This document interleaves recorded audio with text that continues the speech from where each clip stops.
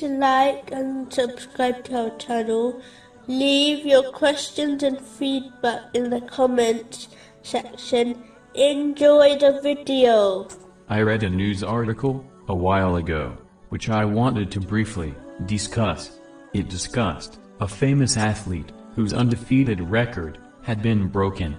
It reminded me of a narration found in Sunan and Nisa'i, number 3618, where the Holy Prophet, peace and blessings be upon him, advised that there is no worldly thing which is raised high, except Allah, the Exalted, lowers it. This is an important lesson for all to learn. It does not mean that Muslims should avoid the material world in trying to achieve success in it.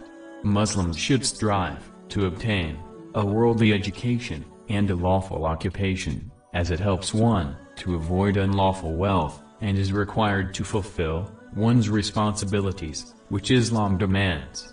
Chapter 28, verse 77. وَابْتَغِ فِيمَا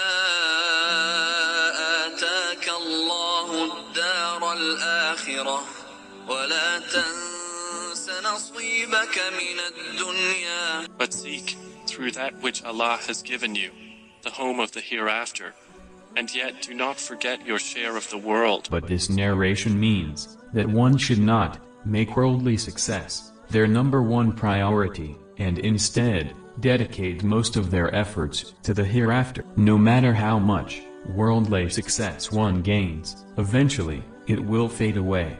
This fading will occur either when one is alive, or their success will part from them when they pass away. Countless people have built empires and achieved worldly success, yet all of them passed away. How many people have had their name plastered across skyscrapers, yet after a short while, their name is removed, and they are forgotten? This narration does not mean that a person will not be given success after facing trouble. Muslims should strive to achieve success in the world, and not give up when they face setbacks.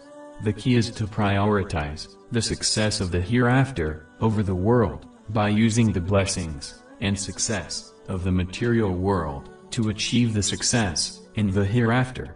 One can achieve this by striving for worldly success, which is lawful, fulfill their responsibilities and duties, avoid waste and extravagance, and utilize their worldly success to aid them in the hereafter by dedicating their extra wealth to the hereafter in the form of charity.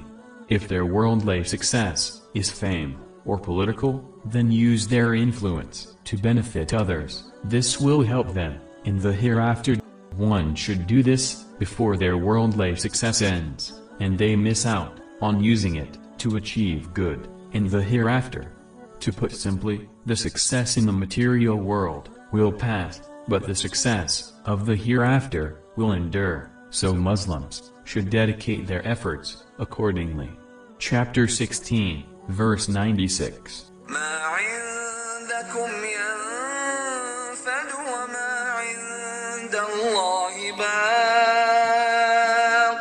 Whatever you have will end, but what Allah has is lasting.